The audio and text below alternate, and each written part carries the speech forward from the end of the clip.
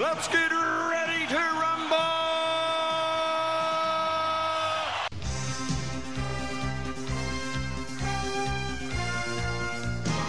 Hello and welcome to Netflix versus Cinema, coming to you in a week in which some of our worst fears might have been realized. We have been complaining all summer that there's been nothing in the cinema, and now we are seeing the possible outcome of that, with Cineworld saying they might be going to administration. Starting off on a bomb note, my name is Tosin, and I am your host, based up in the UK in Birmingham somewhere this week. And joining me tonight is just the one, but always here, from the Isle of Wight, is Sharon Bolan. How are you doing, Sharon? Hello. All right, thank you. Yeah, that's a bit of a blow, isn't it? Especially on the island, because we've got one independent cinema that has 3 very small screens left on the island.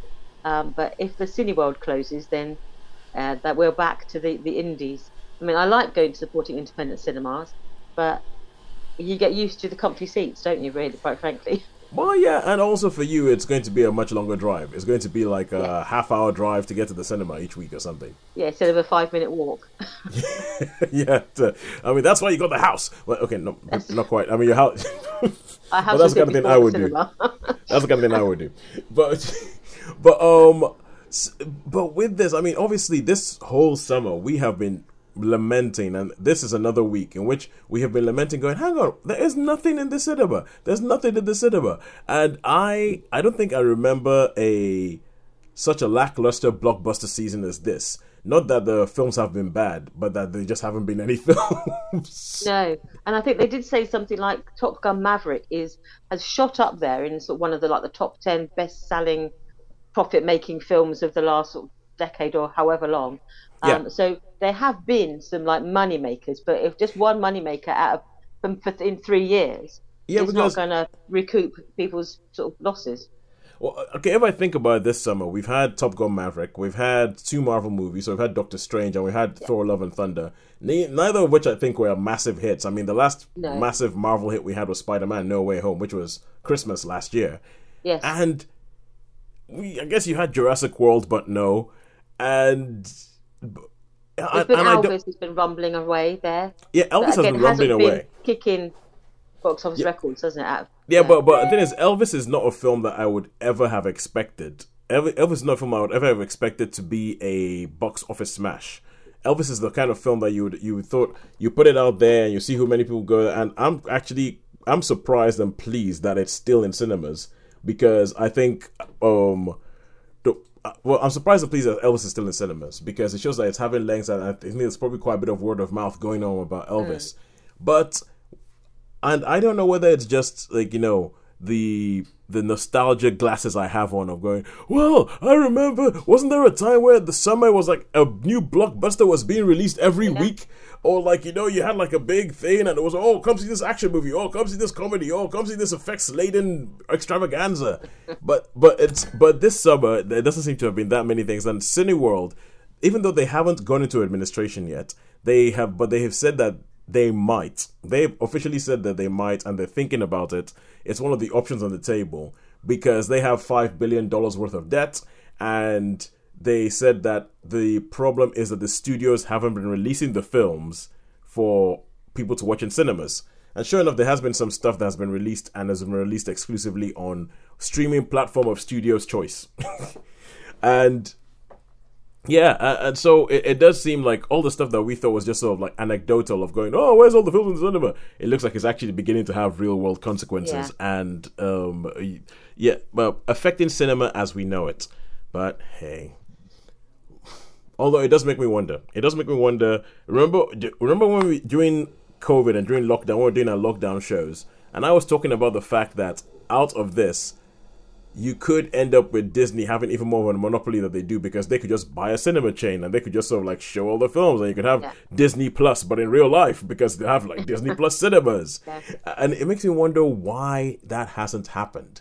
And I'm thinking there must be some sort of union rule or something, or anti-competition law that says that that's not allowed to happen, because I would think that somebody would have done that. It kind of makes sense to me. It's like, instead of giving half your money to the cinema chain, just have it all to yourself.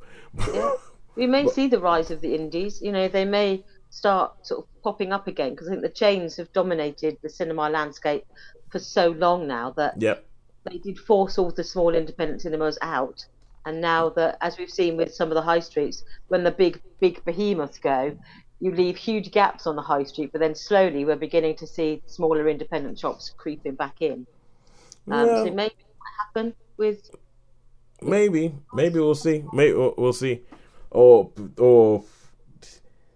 more tumbleweed down the high street. No, more tumbleweed down the high street. Or I still think that there might be a studio that'll just go and buy a cinema chain and say, we're just going to release our films here, and therefore. But the problem is that there's going to be a lot of overheads, and it's cheaper for them to. I'm coming fresh onto this recording from this discussion with my wife, and she was sort of saying, well, it's probably cheaper for them to just release stuff on the streaming platform. I'm like, yeah, but you don't want to see Avengers Endgame on a streaming platform. No. You want to see that on a massive screen. I mean, even Jurassic World, I mean, as much as I thought it was meh of a film, you still don't want to be the first place you see dinosaurs to be on your screen, on your TV at home. You want to see dinosaurs running across the big screen. Like we remember the first time we saw Jurassic Park, really. Yeah. You want that wow moment where dinosaurs are brought to life. Yeah. So, you need those wow moments. Yeah. Sorry, I mean, the Cineworld news is going to be in a bit of a melancholic mood. it's going to be a bit of a melancholic existential mood going, They said vinyl was dead, didn't they? They said vinyl was dead 20 years ago. And now vinyl is selling more than CDs in some places. So I think there's always going to be a place for people who say, no, you may tell me it's dead, but I'm not going to believe it. Yes. Okay. But using the vinyl. There's going to be a home for cinema. Yeah, using the vinyl thing, but then cinema might succeed like that, but then cinema will get more expensive, and cinema will become a collector's thing, and it will become like a niche thing, and I don't want that because they only show Stanley Kubrick, the uncut versions of Stanley Kubrick films, in which case it's like maybe a bit too niche. But but covering my argument. but we'll see. We'll see what happens. We'll see what life gives us. We'll see as things go forward. To see if Cineworld does, because I mean, and the truth is that you could just have like View. You could have View and Odeon in the background, just waiting and hovering, and waiting for Cineworld to collapse, and then they just go, and then collect all the stuff, like move into the venues and buy all the stuff. But anyway. So anyway, let's move on. So having spoken about the lack of films in cinema and having a couple of weeks where we haven't really had anything to talk about in cinema, this has just become a Netflix show, or Netflix and streaming friends show as opposed to a Netflix and cinema show. We have another week in which we've looked at what's happened. We've looked at what is being released this week, what's being released next week, and realized that we have slim pickings. So this week and next week, we have a grand total of 4 films that we're going to talk about. So we have decided to push Fisherman's Friends 1 and All, and what was the other film you saw in the cinema this week? Bodies. Bodies. We decided to push those to next week. Both films that, once again, are not showing in my local cinema. So, well done, Isle of Wight. You have more culture than they do up here in the Midlands. But it's, So yeah, we're going to push those to next week, where we'll probably review them along with Beast and maybe something called The Invitation that I've seen the title. I don't even know what that's about. No. Because there's only the 2 of us here this week, we're going to carry on with what we've seen at home. So we're going to kick off first with you, Sharon, and you have seen something that I think it's a documentary. One of those things that Netflix keeps bringing up, going, hey, you want to see this? Hey, you want to see this? Hey, you want to see this? And you're like, leave me alone! But you actually listened and went, yeah, maybe I will see this. Okay. Well, this is Trainwreck, Woodstock 99. So, Sharon, tell us about this. Well, Trainwreck Woodstock 99 is a 3-part documentary series. And as it was a 3-day festival, each part basically takes a day in the life of this festival. And Woodstock 99 was supposed to be a grand return to like the Summer of Love. It was 30 years after the original Woodstock Festival. The original people who devised the original Woodstock Festival coming together to bring a modern vibe to this sort of peace and love with music vibe thing. And they thought, yeah, we'll do it. In the summer of 99, we're going to create a new Woodstock. We're going to make it bigger, better, louder. Yeah. And then basically, more or less from the get-go, things started to go wrong. Because as with the Isle of Wight Festival of the 1960s, the one that everyone talks about on the Isle of Wight that had like 100,000 people camping out across the Downs, they didn't make any money because the people turned up with no tickets. They pulled all the fencing down and then they just streamed in. And this is what similar thing happened in the original Woodstock, that people ended up just the majority of the people there had no tickets, so they decided to put the Woodstock 99 on a disused army airbase. Again, changing the vibe slightly from just like this urban idyll to a former military base. And then they charged a lot of money. they didn't let people take anything in with them, as in no water, no food, no nothing. So they were forced to pay for everything, even water. And it became basically, from having like this free, easy, sort of laid back vibe, it became a commercial enterprise. And basically from the beginning, from its inception, things started to go wrong. They had problems with the contractors, they had problems with the crowd, with the vibe of the crowd was quite aggressive apparently in times, even from the very beginning. And the fact that they were charging people like $4 for a bottle of water as opposed to just like 50 cents outside of the space, these things sort of set off an ugly tone. And over the 3 days, it got progressively worse until it culminated in basically a riot. Lots of the stands were destroyed. There was burning, there was looting, and there were rapes. Raves or rapes? Rapes. Women were assaulted. Good Lord. In this anarchy. The security were basically local college students who were told, if you want to earn $100 over the weekend, come along and you can be security at Woodstock. So there was very little professional security. They ended up bringing the army in at one point because it was just becoming unsafe. But then they refused to go. The fire brigade refused to enter the site because it was unsafe. It just became a nightmare of violence and everything that went wrong. So this documentary basically charts, it sort of points out the warning signs that were ignored, and then it charts how they sort of descended into complete chaos. And how one of the sets there was Fatboy Slim, who had a rave set, and he said his set was basically destroyed while this van basically drove through the crowd. It just appeared, it was been stolen and then driven into the rave. And when they actually security managed to get to this van, they found an unconscious girl in the back of the van who had been assaulted, basically. She was unconscious, partially undressed, obviously had been the victim of sexual violence, and was unconscious, and they believe she was like 14 or 15. Fatboy Slim was like saying this was not what you want when you're having this. Everyone was like pumped up and having a rave, and then this horrible crime was happening literally in the middle of the rave. And so this documentary charts basically how whatever could go wrong with a large festival did go wrong on this event. And it was a combination of the bands they chose. There are a lot of like hard metal acts who were playing. The crowd tends to be young men who got ramped up. Young angry men, and then there was a lot of alcohol was freely available, even though it was almost like it's cheaper than alcohol. There's a lot of drug misuse going on. People could smell it. There was just a vibe that was it was not like that laid back, let's all have a lovely time sort of vibe. Because I remember when this happened. I remember them talking in a big way about, oh God, this is terrible, but I never really paid attention to it. Because I'm not a massive festival goer, so it was not something that was particularly on my radar. But I just remember people saying that it was horrific. And the vibe of this, that when you see the trailers, the unwanted instant trailers that Netflix gives you, it seemed to be like, did you ever watch the Fire Festival documentary? I didn't, but I'm aware of it, so I'm aware that there are similarities. Yeah, absolutely. I wonder whether it's made by the same people. But okay, with all these things, was it something that you would recommend watching? I would say yes and no. I mean, apologies. My daughter's having a nappy changed and she doesn't like it. She wants none of that. I'm not playing that game. Yeah. Yes and no, because the subject matter was quite grim. Yep. So it's quite intense.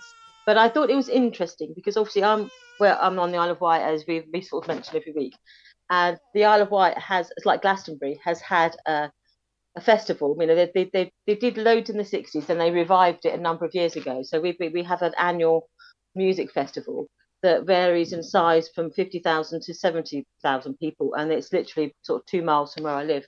So I can hear it when it's on. I can hear the music playing, and I think people have learned lessons from Woodstock 99, so that when you go to a festival now, even though you can have large numbers of people, they work hard to make sure that the vibe is, you know, you have a good vibe. Yes. Though I think trying to prevent drugs from getting in is almost like an unwinnable battle. But because I was uncomfortable with the last time I went, because you can smell cannabis blowing in the breeze, which I don't want when I'm at a festival. I want to listen to music, not sort of be surrounded by other people's criminality. But so it's a cautionary tale, but it was worth it. If you like festivals and you are interested in documentary, you know, true event documentaries, then I would say it's worth it. So I would probably give it a 3. I mean, because it was interesting. I wasn't involved because I hadn't been to Woodstock, but it did basically mark the end of that sort of festival in America to a large extent. Whereas in this country, we've got Glastonbury, we've got Festival Reading. There's loads of festivals. They're part of the British summer. Yeah, because I know in America they still have Coachella. They have Coachella, and they have South by South, and I feel like Coachella seems to have taken a lot of stuff from Glastonbury, but it also is a lot more polished, corporate than Glastonbury. I mean, Glastonbury definitely has its corporate thing. If you compared like the original Glastonbury to what it is now. Yeah. Sorry if I sound like I'm far away. My daughter is playing with my daughter is playing with the microphone with the recording equipment. But but Glastonbury still has that sort of like, you know, free spirit thing, and I think Coachella is a bit more kind of no, this is commercial, but it but still works. So 3 stars, 3 out of 5 stars for Trainwreck Woodstock 1999. All right. Okay. Right. Okay. Cool. So a second thing this week, and this is something. Speaking about my daughter, this is something that I watched with my daughter because recently there's been a whole bunch of times when I'm trying to get her to sleep, or just trying to get her to calm down, or get her bored enough to sleep. And a good way of doing that is to just put something on that she just sort of watches, and then eventually she just kind of like falls asleep. She goes. And I know, as with everything when it comes to child rearing, there's going to be people who are going to be like, "Oh no, you can't let your child fall asleep in front of a TV." I'm like, look, this is about survival, all right. So if it gets her to sleep, it works. Yeah, if it works, then I'm going to give myself Father of the Year. So, and because there's a whole bunch of things and there's one of the reasons why my progress of watching certain things has been slow, because you watch it and you go, oh, bad word, off. She started repeating words, not watching that, and they start realizing just how many things have bad words in them nowadays. I think we're getting to the point where they're no longer going to be bad words; they're just going to be words. But it's but yeah, by the moment I'm like, okay, no, can't watch that. So I've been trying to go through and find a whole bunch of animated stuff for her to watch. So this is something that, Sharon, you are never going to watch, and I know you're never going to watch it because it's animated. It's never going to happen. But I thought I'll go and give you some, like, you know, news from the world of animation that I've been living in. And this is a Netflix original film called The Willoughbys, based on a book. If that piques your interest, I know, like, you have. I'm below. More interesting. Yeah, I know that you have that whole thing where you're like animated, based on a book. Ooh, so it's all like. It's based on a book, based on a kid's book. It's called The Willoughbys, and it's all about this. It's about these 2 people who are the Willoughbys, or Mr. and Mrs. Willoughby, who get married, and they are so involved in each other, and such a love you, and then a child shows up, and they're like, what? How did this happen? And so they're like, how did this happen? And so they neglect their child, but then somehow I managed to have 3 other children, a daughter and 2 twin sons. And the whole story is told from the point of view of the children. So the Willoughbys are these neglected children who have a mother and father who are so involved in each other and so into each other that they do not have any time for their children. They don't have any time for their kids. And this film has a very sort of Tim Burton-ish vibe to it. In that, you know how Tim Burton will always have these family stories but have like an immense heart of darkness about them. And this is no different because the kids, the kids decide that, you know what? You know what would be great? It would be great if we were orphans, because if we were orphans, then we could do whatever we wanted, and we could have this and all that, and we could be real Willoughbys, because they have like a whole family history of Willoughbys that their parents don't live up to. And the oldest son is like, no, we need to be adventurous, or we need to be this, or we need to be that. So they come up with this idea an idea of getting the parents to go on holiday. But they plot a holiday that essentially the parents are not going to come back from. They plot a holiday that the parents are not going to come back from, and the parents are like, "What? You mean?" And the hook that they used to get the parents to go on this holiday is no children allowed. And the parents are like, "No children allowed! Brilliant!" Pack everything up, leave, and go for this globe-trotting holiday where it's like the most dangerous things you can possibly do, which they are pretty much sure that the parents are going to come back from. And to give you an idea of the kind of there's a whole bunch of strands coming into this film. I think that there's way too many strands coming into it. To give you the idea of the kind of humor that we're dealing with here, they find this kid. A kid gets dumped on their doorstep. And so they take the kid and they're like, oh, let's look after the kid. And they're like, no, look, our parents can't stand us. How are they going to, how do you think they're going to do? How do you think they're going to handle another kid who just shows up? And then they go, oh, what should we call her? And because the older son wants to get rid of the baby, he's like, let's call her Ruth, because when we get rid of her, then we'll be ruthless. That's the level that we're dealing with here. That's the kind of level we're dealing with here. So as the plan unfolds, there's a nanny that comes to the house, and the nanny comes to the house to look after them when the parents are away. And then there's a whole thing about, like, you know, the nanny and then where they end up giving Ruth to, and then child services get involved, and it becomes this sort of like adventure thing with a dark heart that goes up in all sorts of different ways. And even to the end of the film, you're like, really? Is this a kid's film? That's kind of dark. So it is kind of even the animation style. The animation style is very Tim Burton. It's a bit, I think it's computer animated, but it's made to look almost a bit like it's stop motion. But okay. Everybody has, like, you know, long angled knees and, like, you know, short torsos and big heads, and it's a very sort of specific sort of style of animation. And I thought it was all right. I think I'll give it a 3 out of 5. I like the fact that it's not your usual kiddie fare, because there's a lot of kiddie fare. Like, I watched this in short, not that long after I watched the film called Animal Crackers with my daughter, and that was just so forgettable. I mean, that was so forgettable, I'm not even going to bother trying to remember that film. But this, I thought, was at least different. But although it starts off being narrated by a cat, and this cat is voiced by Ricky Gervais. And that just puts me right off, because Ricky Gervais is one of those things who is a little bit like kryptonite to me. I do not understand why so many people like him. And there's just something about his smug way of doing things that just makes me go, it's his voice. No, I immediately don't like this. I immediately am inclined to not like this, and it's rubbish. So I would give the Willoughbys 3 out of 5. I think if you wanted animation kid story that isn't your usual kid story, has a little bit of darkness in it, that is quite amusing in some bits, I would recommend the Willoughbys. So that's 3 out of 5 for that. And now we go back to you for the final thing we're going to be talking about this week, and that is Purple Hearts, which is also on Netflix. Yes.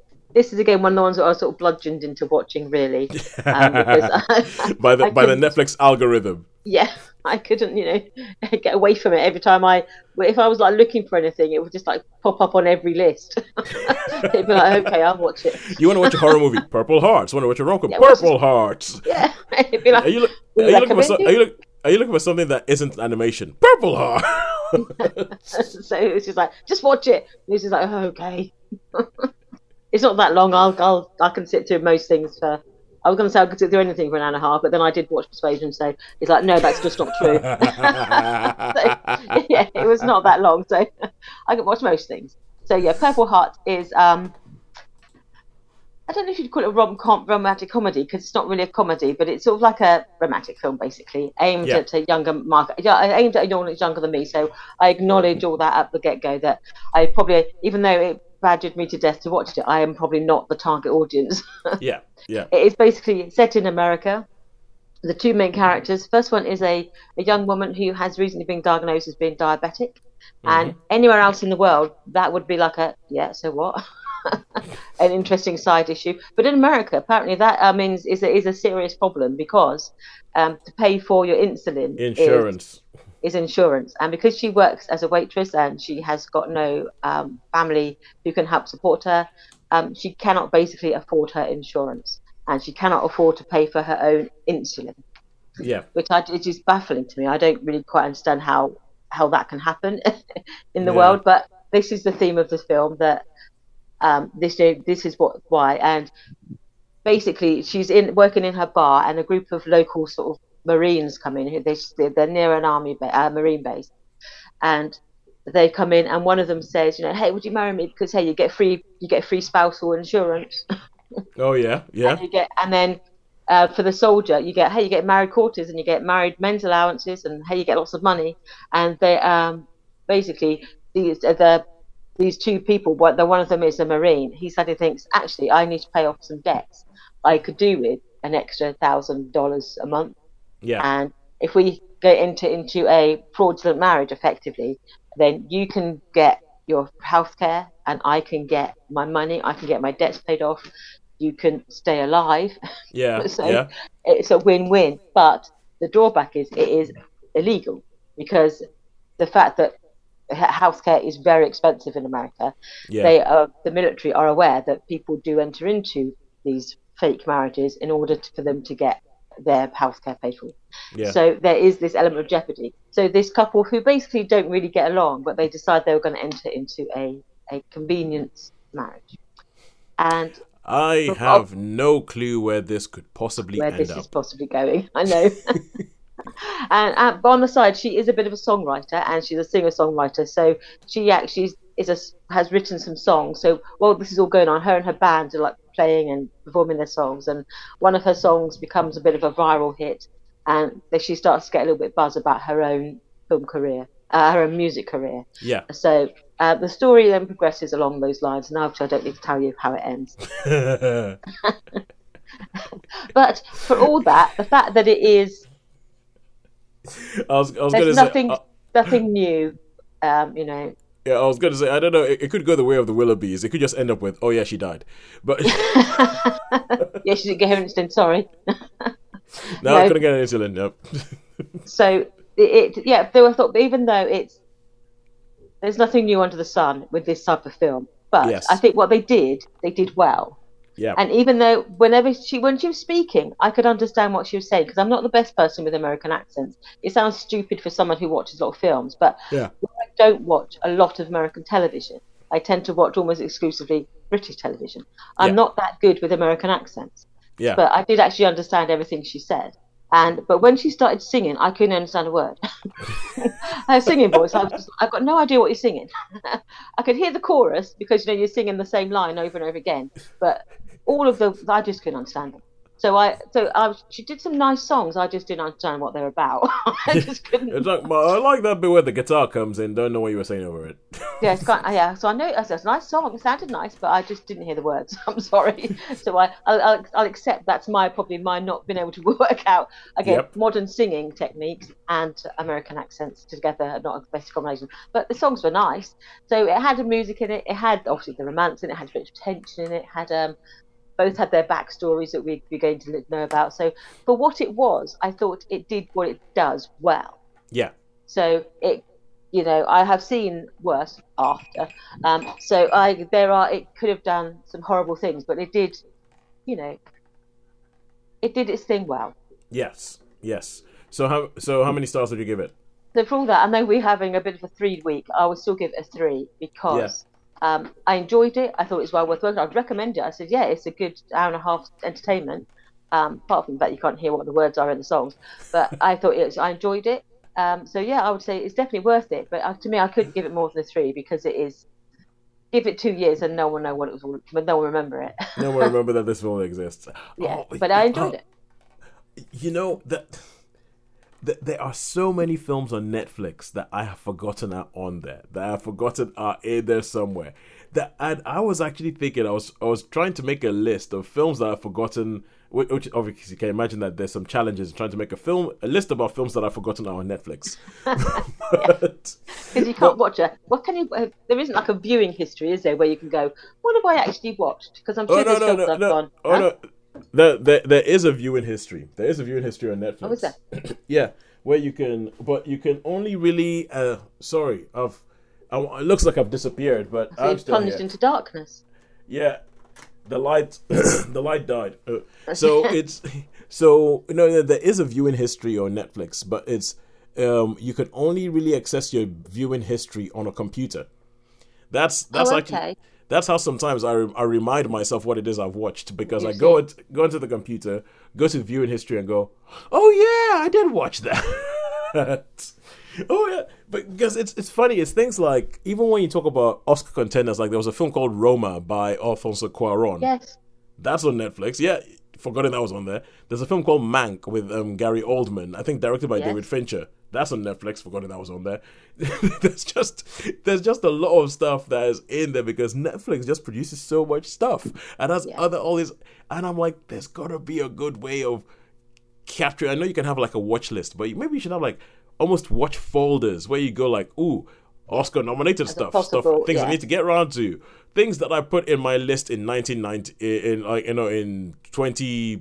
in 2019, in 2020, in 2021. Maybe you should have, but because at the moment there's just so much that disappears and stuff that kind of made a splash when it arrived. Unless you actually search for it, you can't find it. Because I wanted to rewatch Bird Box, because I'd read the book. I thought I'd seen the film. That's another one I forgot. Bird Box, The Silence. I thought, I wouldn't mind seeing it again because it is quite different to the book. I thought, I wouldn't mind actually doing a little bit of my own private compare and contrast. Now I've read it, and I've read the sequel as well, and I thought, I'll see if it does set up the film the same way that the book sets up for a sequel. Yeah.